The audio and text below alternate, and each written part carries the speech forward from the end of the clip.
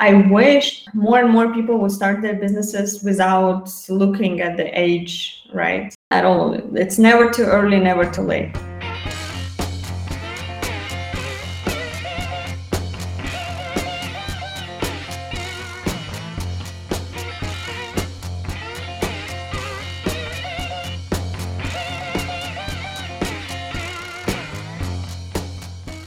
Our guest today is an MIT Bootcamps alumni, founder at Woman and Alza Boutiques, Facebook fellow, One Young World Ambassador delegate speaker, and a devoted mother. We are truly honored to have you as our featured speaker today, Sarah. Thank you so much for being willing to share your journey with us. Thank you for inviting. It's I really miss you guys and was really excited to be a part of this. I'm excited to have this chance to reconnect with you. So I was wondering if you could start by telling us about your experience growing up and some of the early life events and mentors that influenced your personal and professional development. Mm-hmm. Right. Well, I was born in Azerbaijan. That's like, to give you an overview, it's a post-Soviet country with a Muslim majority, even so not practicing much, but still quite traditionally conservative culture, which is changing and becoming more and more open.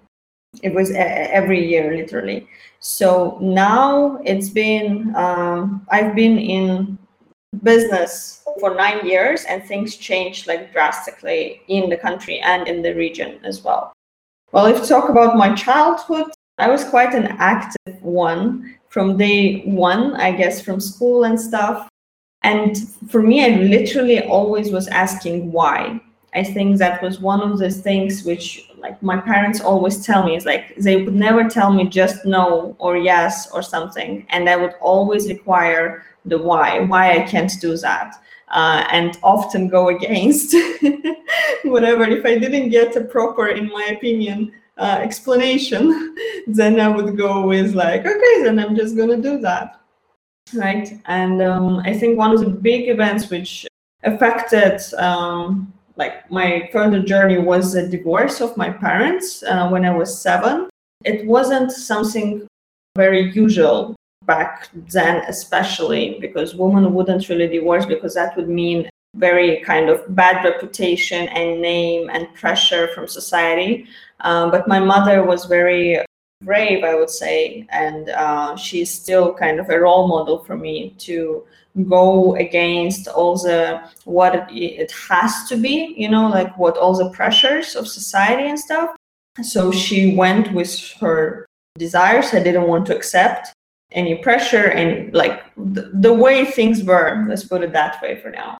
That was quite a tough period, but because there was super little money, you know, like it was my sister, myself, grandmother, great grandmother, and a cat. So my mom was taking care of all of us, and she has been an example for me of going for what she believes in and what she dreams about. And from just a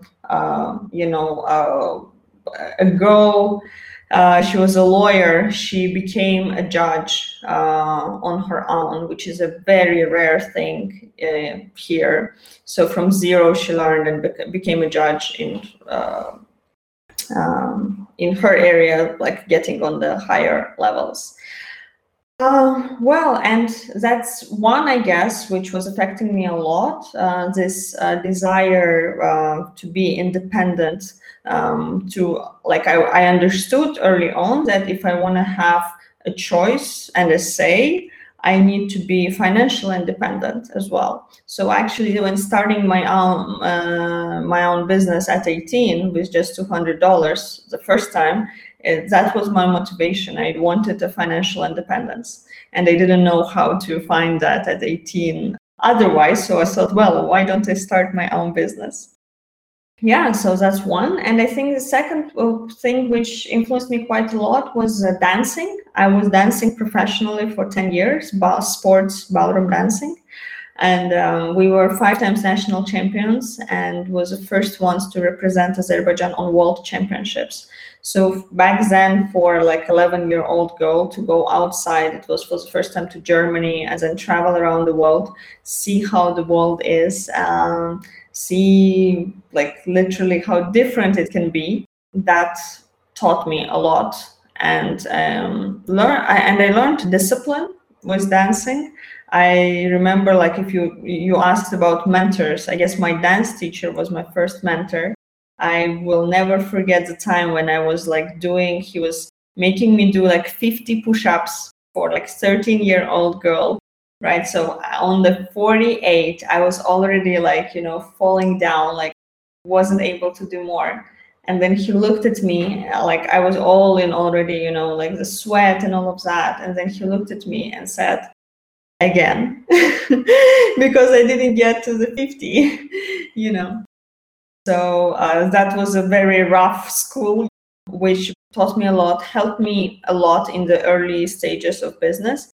But now I try to do it very differently, actually, not through the power, but much more to enjoy things and in a lighter manner without this pressure on myself. Thank you very much for your detailed answer on that. So you've already started to touch on it in your answer just then, but I thought I'd ask if there's anything which inspired you to become an entrepreneur. For example, are there any moments in your experiences that you can look back and say that sort of pushed me in this direction? Mm-hmm. I can't say any like specific moment, but I think this desire like for independence and freedom was like really key. And I was like, okay, like, because I looked at other, somehow around me, there were no adults who would really enjoy their work, except my mom. But my mom worked really, really hard. And I was like, oh my God, like, do I really have to work that much to make, this money? And she enjoys it, but I don't really want to be a lawyer or like a judge or something. So I got into ISEC, which is the biggest youth run organization in the world. Maybe some of you heard of it. And there they started talking, about let's make the world a better place through entrepreneurship and stuff like this. And at the moment, it was literally in September, I got into ISEC. In October, I started my first business. So it was, I think, related. And it gave the push. But honestly, I didn't really know the word entrepreneurship, because if you think about it, like just when I was born, the doing business was still illegal, right? Back in USSR, it was a criminal case if you do business. You couldn't. It wasn't this mindset in my community, in my family, and for myself, it was just something super new, and it was more of like a let's just do things. Let's do things which seem interesting and see what happens out of it. So I started like just a Facebook page, and started buying dresses online from eBay and like AliExpress and all these websites, and bringing them here. And it was literally just a super simple online store in the beginning, like not even an online store, literally a Facebook page, which then transformed. Now it's a chain of boutiques of evening and wedding dresses. ISEC was a trigger, I would say, but in general, this a desire for independence and freedom. And I think often people say like, oh my God, you started so early at 18, how have you done that and all of that? But I think it's much easier to start actually when you're 18, because you don't really have much to lose. So you're just experimenting and trying things out. And if you fail, you fail, right? So now it's much harder. And when I talk to people who are like 30 plus, 25 plus, 40 plus, there's a choice of like, oh, but what if I lose everything that I already have? But that's a different conversation, which I believe that still quite, I think in MIT alumni, there are lots of people who are like, what is the oldest age, actually, I wonder, between alumni starting their companies? Yeah, I'm not sure what the answer is to that, but there were definitely people in our class that were in their 50s at least. Yeah, yes, at least, exactly. And I wish more and more people would start their businesses without looking at the age, right? At all. It's never too early, never too late. That's a great piece of advice. You found financial independence, as you say, like so young. I think that's amazing, honestly, that like your idea of financial independence was, I'm going to start a business. Mine was like, I'm going to go mow lawns and babysit. So good for you. That's amazing. But I was wondering if there are any of your accomplishments that like really stand out to you, that looking back, like you're really glad, not, that it looked successful to the world, but that it was really meaningful to you. With all the things like the Facebook, Forbes, even getting into MIT, like I got the full scholarship back then, which was like, wow for me. All of this like really meant a lot, and like I'm proud of that. But if you say like what's more like on a personal level, I think I'm like it was a tick when I got into a supermarket and I started like choosing anything I want, like buying stuff without looking at the price tag. That's when I understood that, okay, I think I achieved that point of my financial independence a little bit, when I can go into a supermarket, when I can go into a store and not look at the price tag. Maybe that's not the smartest thing to do from the financial point of view, but mentally, overall, that meant really a lot. As much the same as covering my, it happened that at 19, when I was 19, the business kicked off and was doing like it was super small as the first year. But my mom lost her job. So my sister, my diabetic grandmother, my mom, who was very depressed because she put all her life into this. And like there was a mortgage, car credit, and all of this. So I was 19, and I got, in a matter of basically 2 weeks, I was responsible for everyone. So being able to cover the mortgage, cover the car, take care of my grandma, my family, and until now actually financially support them is something I'm proud of. So so that's like on a personal level.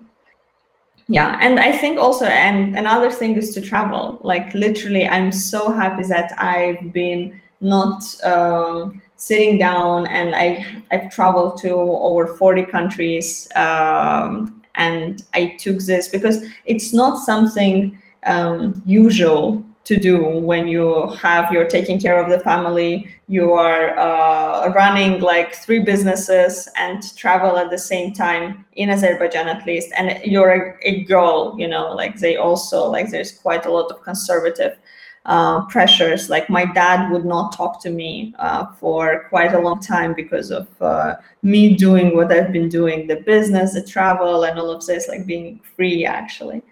Right, so I'm proud that I didn't listen to anyone and just did what I wanted to.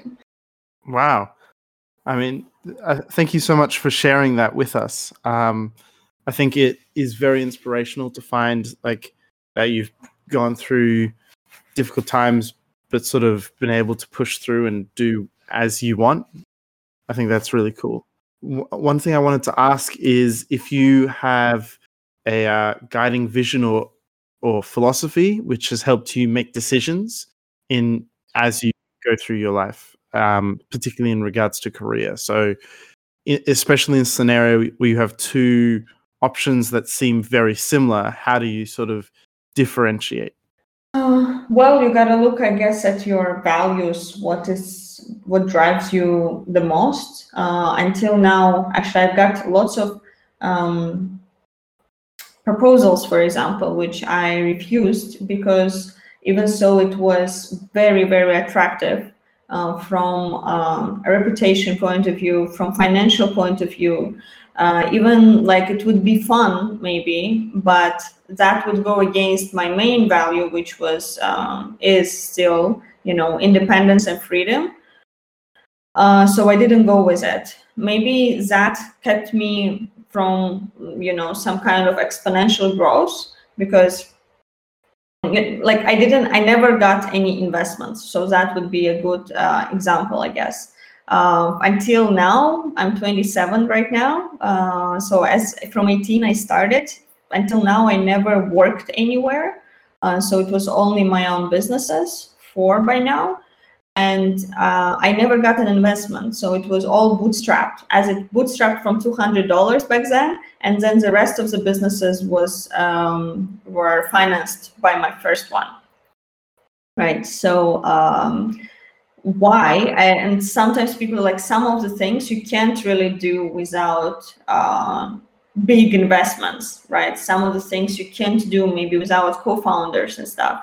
But for me, somehow I really appreciated more my ability to travel anywhere I want, do what I want, you know, like take a break or work, be in the company when I set up systems, I set up teams. I basically manage everything remotely for the last, 6 years now. So for 6 years, I don't live in my home country and where most of the businesses are.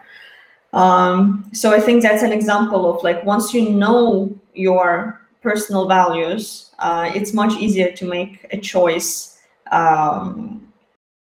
Even because there will be different, very attractive, cool, very similar, as you said, choices. And yeah, once you know what is more in priority for you, and that can change different periods of time, your values, your priorities will change most likely. So but for me, it still stays the freedom and independence still stays for me. And the second one being my family, like now my own family, my husband and my kiddo, being able to spend more time with them and all of this.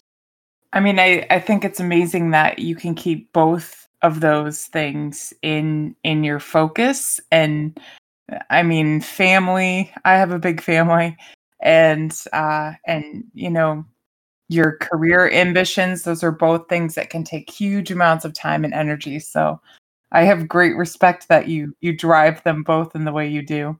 I'm very impressed by that.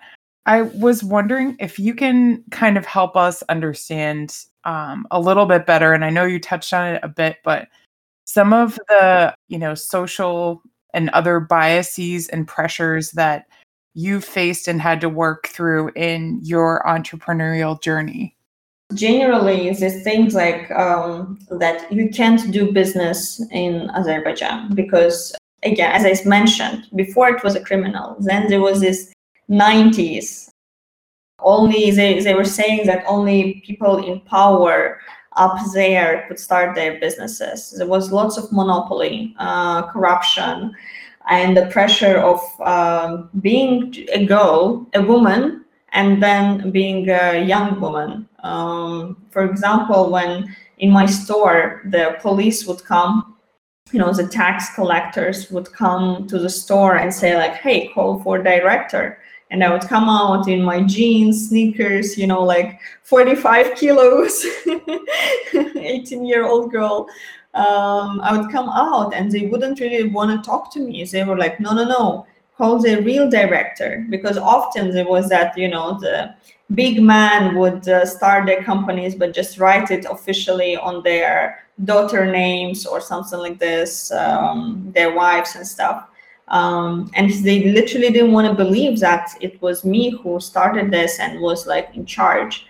I literally once had to call my dad, like give the phone to them. And my dad told them like, guys, I have no idea what she's doing there. I have nothing to do with this. You really got to talk to her.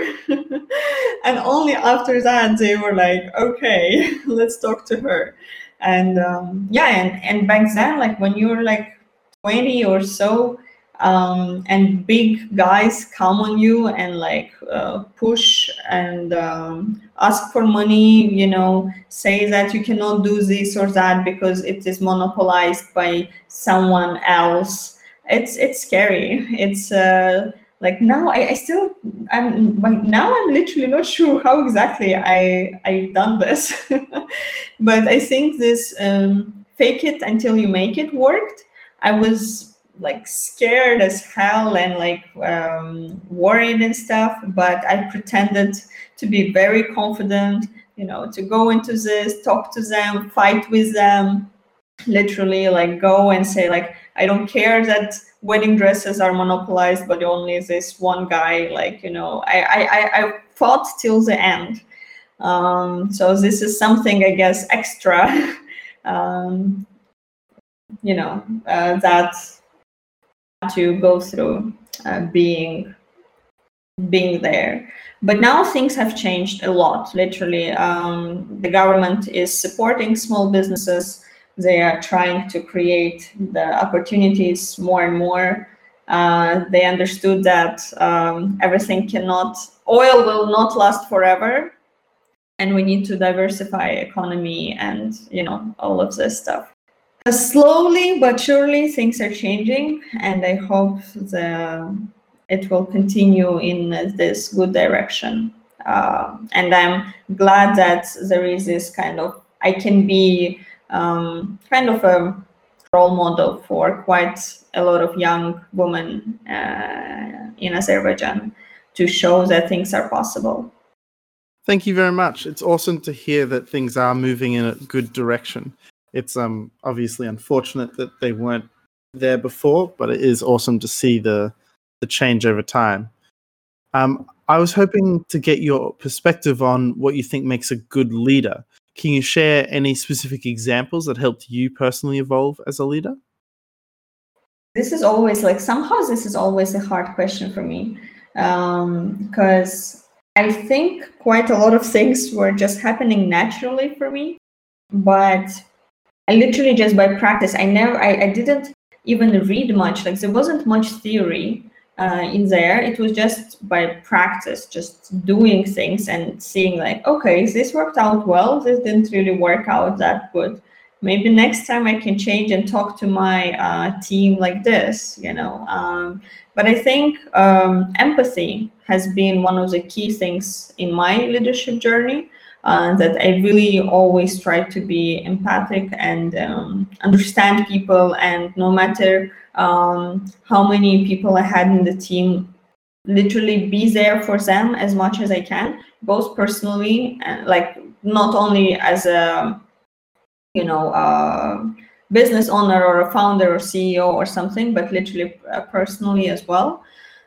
And I think what makes a good leader is ability to hear people that he or she are trying to lead, to not really to really listen, to really hear what they're saying, maybe even when what they're not saying. I guess this is what empathy is, right? Like to go to see in advance when someone, like sometimes I know the feelings and like what my team member will do even before he does that. That helps a lot in the team dynamics. And taking into consideration that I've done most of it digitally, so you can say like it's possible even in the current circumstances when everything is online. And to know why you started, like why you do what you do, because quite often things get really hard. And sometimes you have these feelings like, oh my God, why did I even start this? It's so hard. And you're thinking of giving up or something like this. This didn't really happen to me in the past few years, but in the beginning, because it's more stable now. But in the beginning, it was very challenging. And the question which would help me to keep going, to keep leading everyone was why? Why did I start this whole thing in the beginning, right? So I think asking your whys as like showing the empathy and feeling your team members, like being in connection with them, especially with the key ones, and like kind of setting up this culture helped me a lot. Like I don't want to go into the classical, it's like what the good leader should do. I'm sure like people here have heard and read about all of this like a zillion times. So I tried to point out the little things which worked for me the most. Honestly, I think the empathy factor that you touched on is completely underrated, but I 100% love that you brought that up. And just coming back to that purpose, and helping other people understand that. That's really amazing. So it makes sense to me why you've been so successful as a leader. What obstacles would you say you've faced that you might want to caution other people about? I would say like this whole thing with try fast, fail fast, I really support it. The thing is that we read so much, we hear so much, we talk to people, we go to the boot camps and all of that. And we kind of know all of it, but once we are in it, like on the spot, somehow things quite like you forget everything you learned in theory quite often, right? So I want to emphasize this super banal and classical try fast, fail fast actually works. Worked for me a number of times, many times. So I would say like not to be afraid to fail, literally, like as banal as it may sound, and fail as fast as you can to get up and go in again. This MVP things that we learned as well, right? Like I didn't even know before like coming to the boot camp about MVP, and things like this, but I was just doing it kind of somehow naturally. That's also something. Like once I would start my projects and businesses with going with a minimal viable product, with like trying small and changing, adapting very fast, it would work. As soon as I would go with like, let's write a big business plan it all out perfectly and all of that stuff, it never worked. So together with my like successful 4 businesses, I have those which didn't work out as well. Even almost only on the idea stage, it didn't work out. So, and I didn't invest too much time into it. So I would say, like try things as fast as you can, and iterate and adapt as fast as you can as well. I think with the pandemic, now everyone, if before, I think entrepreneurs were the ones who were most ready for the pandemic, because we're used to changes all the time and kind of, this anti-fragile concept that we talked about at the bootcamp as well. I think entrepreneurs are those who are like the most anti-fragile. But overall in the world has seen now that things change all the time. So the more adaptive you are, the faster you will go through all the obstacles.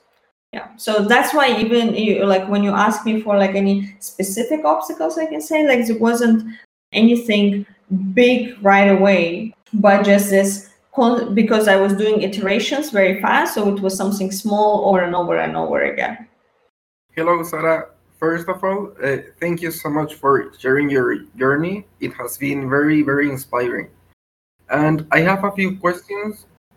Once you started your journey with your businesses, how was the reaction from the locals? I mean, were they open and supportive on your idea?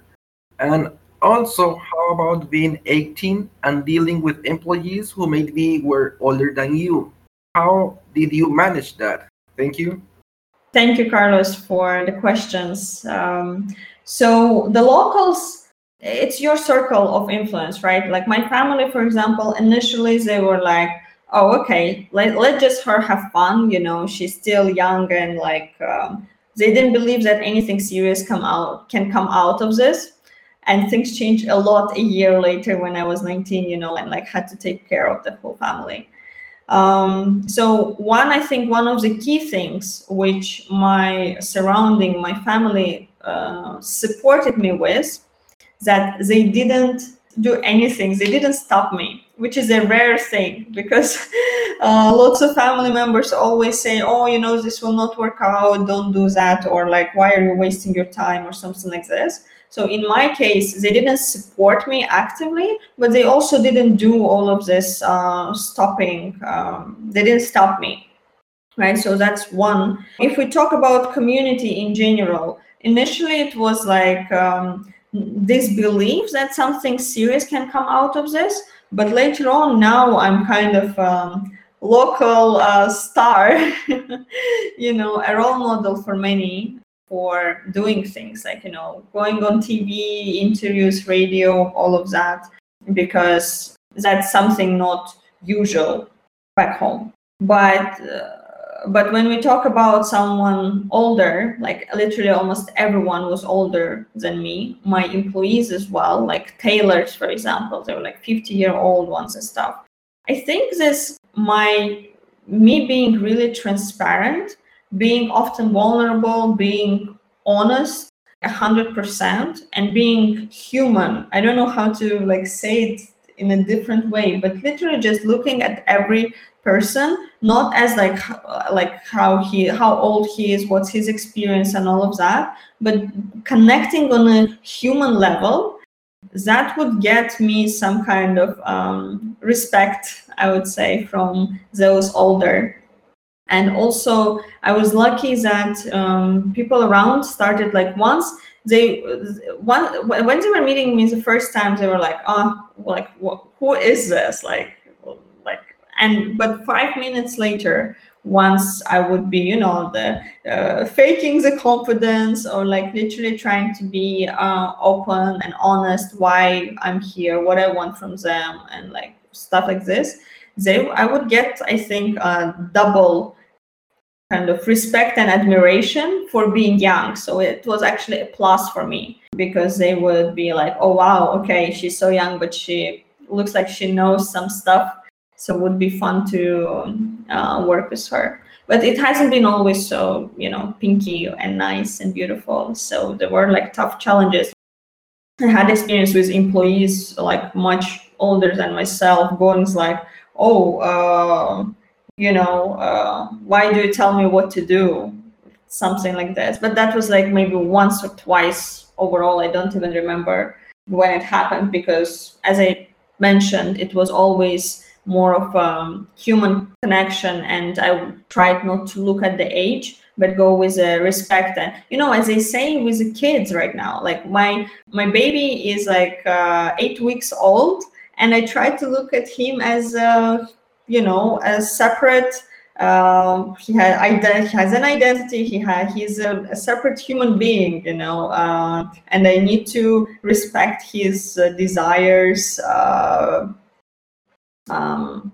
thoughts, opinions, and all of that, even if he is still now 8 weeks old. So yeah, that was my approach with age difference. Thank you so much for sharing your experience. Hello, yeah, thank you so much. I'm also amazed, and the story is really inspiring. So my name is Jack, and my question is, how are you able to make the business profitable? How were you able to handle the business model, like the supply and then the selling price, to be able to make sale like in the market when you were starting? Thank you. Great question. So in general, so how I made it profitable? I think one of the key things, of course, it's product market fit. When I started, I first started bringing literally kind of selling everything I could find for which I liked personally. But then I saw that specifically evening and wedding dresses had bigger margins, and were more like there was more demand for it. So I cut out everything else and started focusing on one thing. So I think focus on a specific product is quite important for the first time entrepreneurs are often go for like, I will do everything for everyone, right? So choosing your target audience, the classics, choosing and testing the product market fit, does work. So I was testing with a number of products. I found the match. I went with it further. That's one. Another thing, that because it was all bootstrapped and I didn't have investments from outside, I was very careful with every single dollar that I spent. So lots of stuff I was getting for free. I was doing collaborations. You know, when you don't have money, you get creative.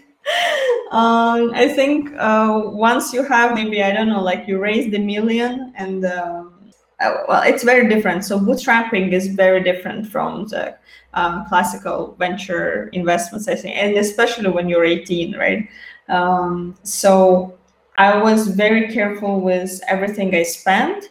I was using lots of free stuff. I was doing lots of collaborations. Like my margins were very good. So when selling, so at some point in the beginning, when, like, of course the revenues were not so big, but still I had 50% profit, right? So it's like a revenue and a 50% profit. That allowed me to reinvest quite a bit. And of course the margins became smaller later on when I started hiring more team members, not doing everything on my own and stuff. Actually, I had a team from day one. I recruited young girls just as myself. It was a very serious recruitment process, with all the interviews, the application forms, group interviews, testing period, and they were coming to work for free, for experience and for percentage sales. So, they needed experience. I needed workforce. Everyone was happy, and they started, like, because we were doing this together. There was this mission. I think it also what worked for us. We were not only doing business, but we were proving others wrong. So often negative motivation is quite strong, and even stronger than positive. So no one because people didn't believe that a bunch of young girls can do like real business. It was so motivational for us to show that we can. That they were working really hard for very little pay. But later on, like just literally a year later, all were doing very good, and still I have some team members working with me who joined me like 9 years ago, and doing very well. So I think taking care of the budgets, like literally even when we started, and as soon as we started having very good revenues, profits, and all of this, and had money to invest, there was this I think half a year when I was like, oh my God, we have all this money, we need to do like how it's the things properly, like, oh, let's invest into a better furniture, let's invest into a better marketing, let's do this and that. And then I realized that, I invested all of this money, but the return wasn't that good. So I adapted. I went back to my former bootstrapping mindset, being like, okay, let's actually not just throw money around, but think through. And that's, I think, how we kept the profits high until now. But again, this is different from venture investing. I think when you have a very different. But I think it helps to look at things from this point of view, and maybe it will help when you have big investments as well, to try to stay neat with the money. It's like, on the system point of view, it might be different, like with venture investment, but when it comes like to the actual practice of entrepreneurship, I think it's always the same. Like, having the approach of like how you handle budget, how you choose like the right target and everything. it's still relevant? Thank you very much. Thank you for the questions. Thank you so much, Zara. I do appreciate hearing about these sorts of things, and I do think there should be a more of a philosophy similar to yours in companies like venture that generally go to capital investment, because I feel like getting on the investment treadmill, so to speak, can be quite dangerous for a lot of startups. But one thing I wanted to get your perspective of is how you define success for yourself personally and professionally. Is there a difference in the way you measure it, or is it similar between the two? Mm-hmm. Well, I think before it was like I needed all of this classical, what is considered to be a success, get on a Forbes list, make $1 million, all of this stuff. But now it's very different. I literally, for me right now, my professional success only correlates with my personal one. Because even if I'm professionally getting millions or getting on a Forbes or like whatever other classical achievement bullet points you have, if that doesn't make me happy, if that doesn't make me healthy, if that doesn't let me enjoy my time with a family, enjoy the weather, the travel, the world, then it's not worth it for me at this stage of life. So to answer your question, before it was kind of like really like just, I guess, as for many, I was getting the business metrics, to achieve KPIs, to do this and that. But now it's more on an internal happiness and harmony. If it all fits, then it fits. If not, then I postpone it or actually say no to an opportunity at all. That's on one side. And on another side, because one of my businesses is a social business, so the success there was the impact. You don't count it in profits, but on the impact that you've done. And I think until now, this is still my main measure kind of success, is how much impact have I done, how many women did I help. In my case, like in Wow Woman, we kind of count how many women did we help to become financially independent, so she can have a choice and a say, so that she can have the freedom to choose if she wants to stay in maybe violent relationships, like more obviously, most likely not, right? So she can take care of her children, of herself, and not be stuck in where she in bad situations, right? So that's how I measure my own success, also by the number of lives changed. I hope I can say it that way. Yeah, I think that's really commendable, and that's an amazing way to measure your success too. I like that you don't measure your impact in a dollar amount.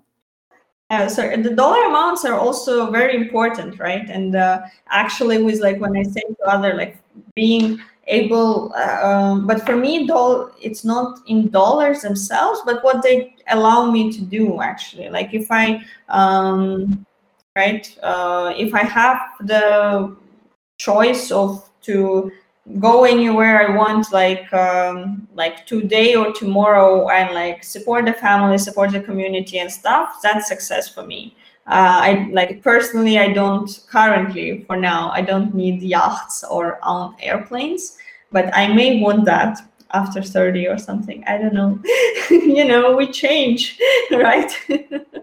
I think that's a great point. Yeah, and hopefully, if you're really driving that value system, like the money part comes alongside that. Yeah.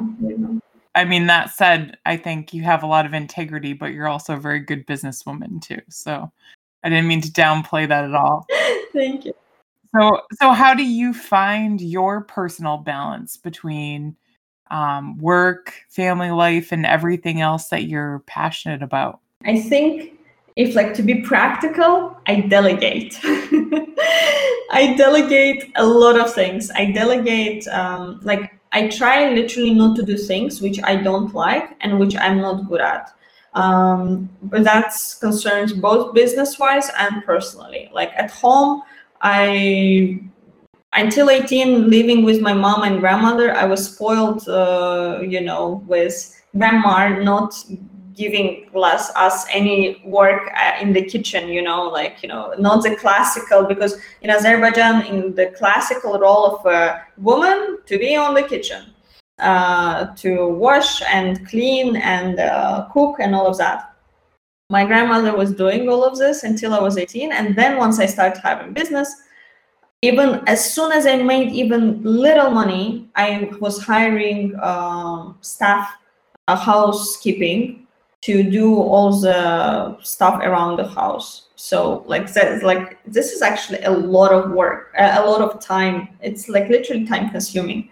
So when you say like how, like often I get this question very often, like how do I do like the business and the home and family and kids and all of that?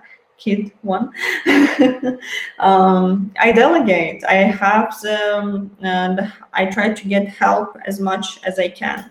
And I think that was actually also a very key thing in business, because when I started, I was trying to do everything on my own. Even if I would get the team members, I would still do lots of stuff on my own. And at one point, I think I realized that I am breaking down, burning out, and I realized that I need help. And once I started asking for help, I realized like people like yes, you get lots of no's, but you also get lots of yes. You get lots of support, and it's okay to ask for help. It's great to ask for help. So I try now, like whenever I need help in no matter business or personal life, I ask for it, and I even organize it for myself. Right. So, for example, with a kiddo, with a baby, I can spend quality time with him, like be there for him and not worry about cooking. And the same in business. Like I try to get to take care of my team. So now currently, like I'm not CEO in my companies anymore. I have CEO in each of the businesses, and I see my main role as being more of like a kind of like almost like a coach to them, like a supporter and mentor to the management team in each of the companies, but they do the work. Of course, it hasn't been this always. It's only maybe last 2 or 3 years. Initially, I worked quite a lot, but and there was no balance. It was just work 24/7, but I enjoyed it a lot. And I don't know how I didn't sleep for maybe like I could sleep for 3-4 hours a day, and I was okay going and doing things and like working. I enjoyed it so much, though it was hard, but I was all in. Now, if you tell me to sleep 3 or 4 hours, I would die. I need my 7-8 hours. I was saying this up until 8 weeks ago. Now I'm back to 3-4 hours quite often with a baby. But I guess there is a different hormonal level playing, which is helping me to survive right now. Yeah. Absolutely. I think babies are one of the things that in our lives that we don't really get to choose about how much sleep we get anymore. Exactly. Yes. Thank you so much for that detailed answer. I was hoping we could also have a look at sort of major pivots or deviations from a plan. So if you've gone through any sort of major pivots or deviations from your plan and how you went about dealing with those situations. Mm-hmm. Actually, yes. So in the first business, it was first initially, so my business model is renting. Maybe like those who are in US know this big startup by now business rent the runway. So that's my model. I rent out evening and wedding dresses, and initially people didn't understand that. They were like, oh, like I don't want to get anything from others. And I was talking about environment and consumerism and all of that, and there was zero, like very little response to this. But once we started talking in their language, in a way, on a mass scale of like get a new photo for Instagram every time you go on a wedding, for example, things completely changed, and people are like, oh yeah, maybe it's actually good to rent stuff, not to buy. Now, like in the past 2-3 years, conversation went back again to environment and consumerism and all of this. But 9 years ago, this pivot in the way we communicate to our customers helped a lot. If you ask me about the pivot of literally the product, the business, with Wow Woman educational platform, we've done a number of pivots on a business. So outside we would stay the same kind of, but inside, from financial model, we had to change a number of times because it started as a kind of like a social project and then became a social business.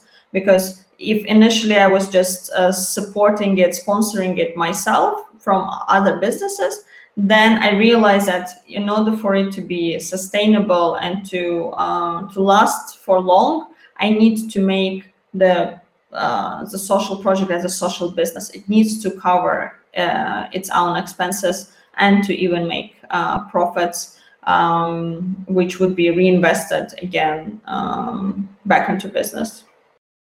So we made a number of pivots. Would be hard to it would be too long, I think, to tell about each of them. But changing quite fast, I think what definitely helped us to stay still alive until now. That company is now 6 years old. And from the last ones, actually, interestingly, like one of the last projects I've done was a co-working space, and co-working space, a community space, which then became partially like a business cafe. Also, same story. Like we were planning to be only a co-working with kids room, mother's room. It was like very big one in the city center with a terrace and all. But then realized that people are not used to paying for the time, but they're used to paying for food. So we actually built a whole full functional kitchen inside of the co-working space and built a restaurant. And just in a matter of 2 months, without realizing this myself, I got into a restaurant business, knowing nothing about it. It was very challenging, but that's what saved us. And I actually sold this business a few months ago, before the pandemic, because it was a very good deal. So I sold it out, and basically I was selling a restaurant.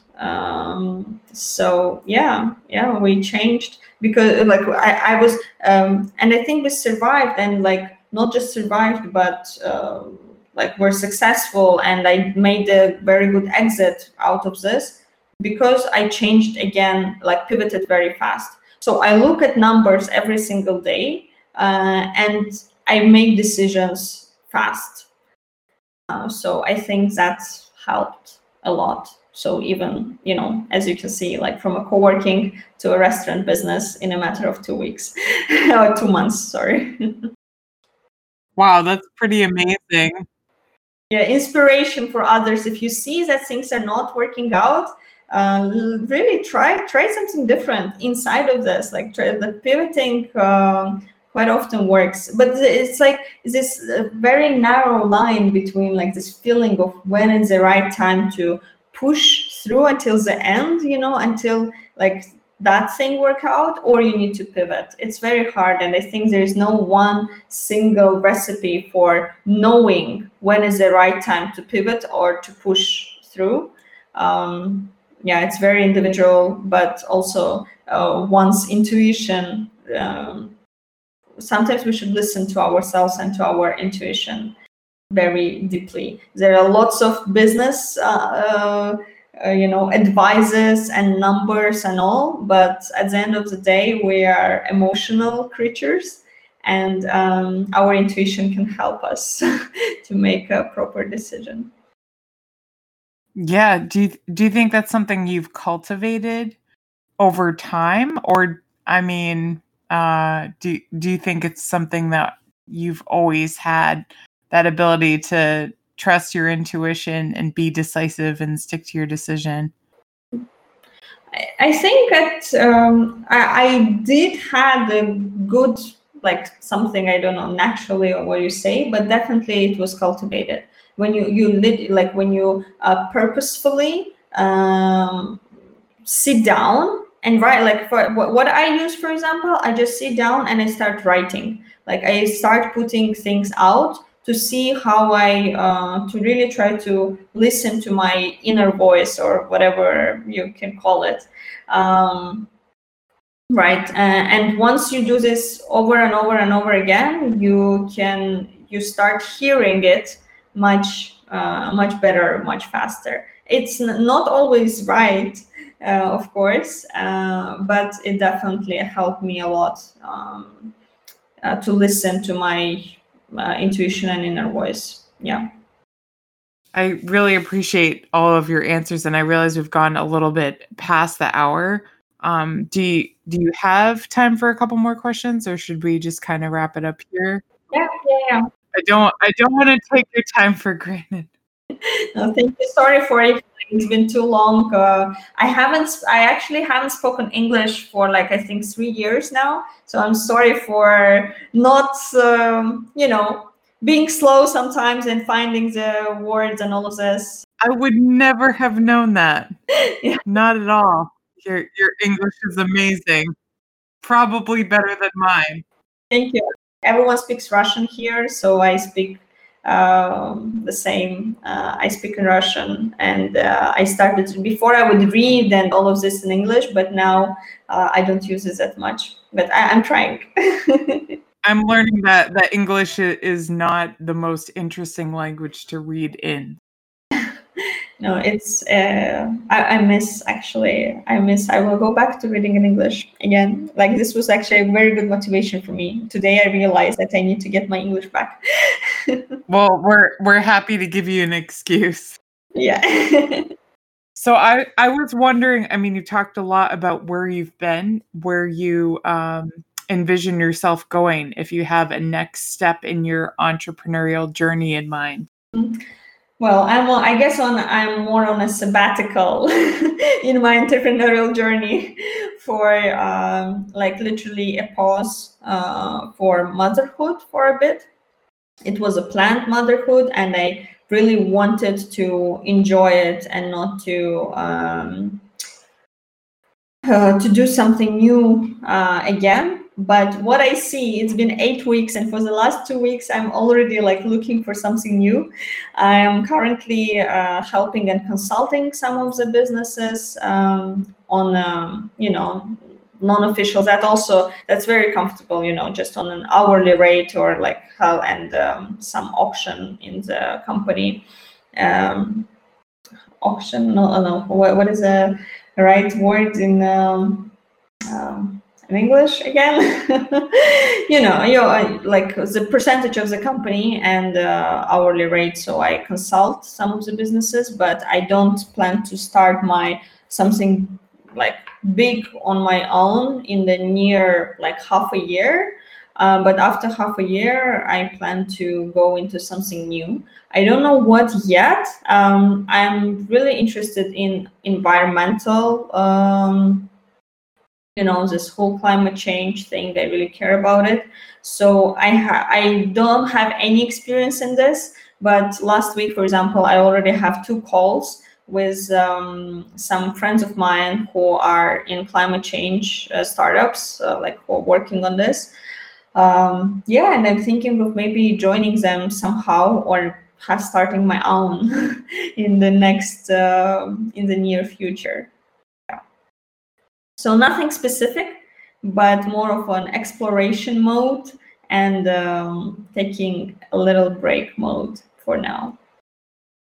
Yeah, I don't know for how long. I thought that it will last for longer, but now I understand that the break won't last too much. I need to do stuff.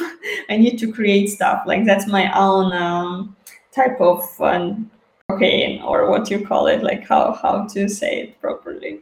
I need to start new things, new companies and projects, whatever. Yeah. You've got that sort of itch to do something. Yes.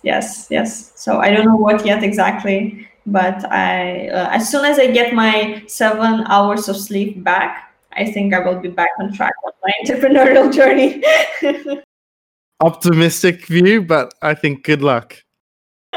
Thank you. One last question from me was, but what do you think has been the best lesson or takeaway from your journey? Do you have some sort of words of wisdom, so to say, you might want to leave us off with? Well, I will go with putting the mask on yourself, first, as in the airplane. Put the mask on yourself first and only then on your child. For entrepreneurs, I think often our businesses are almost like our child for us, right?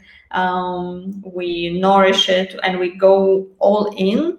And I see people burning out much more, not from the jobs that they don't like, but actually from what they love.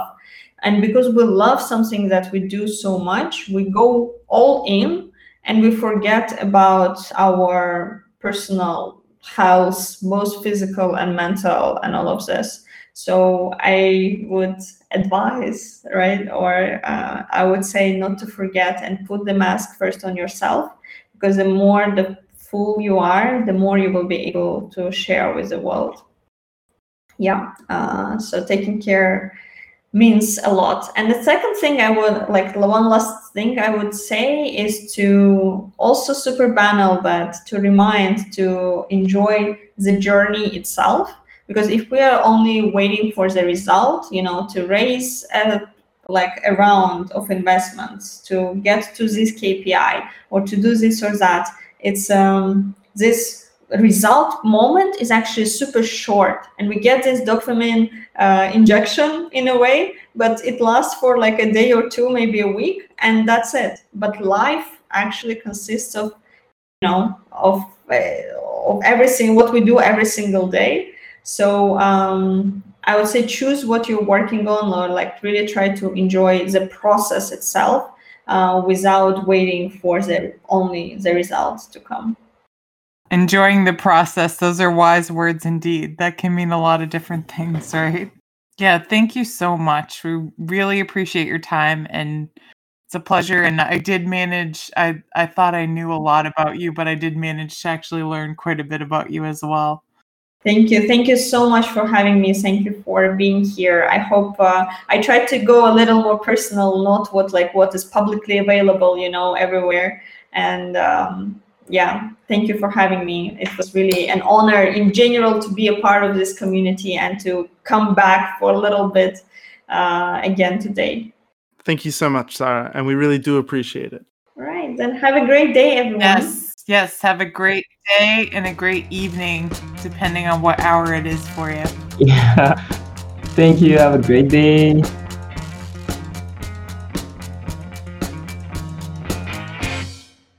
This has been Nancy and Spencer on Founders Voyage Weekly Podcast.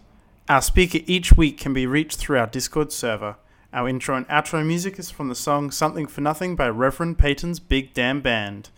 We'll be back again next week for another episode. Until then, have a great day and continue your voyage.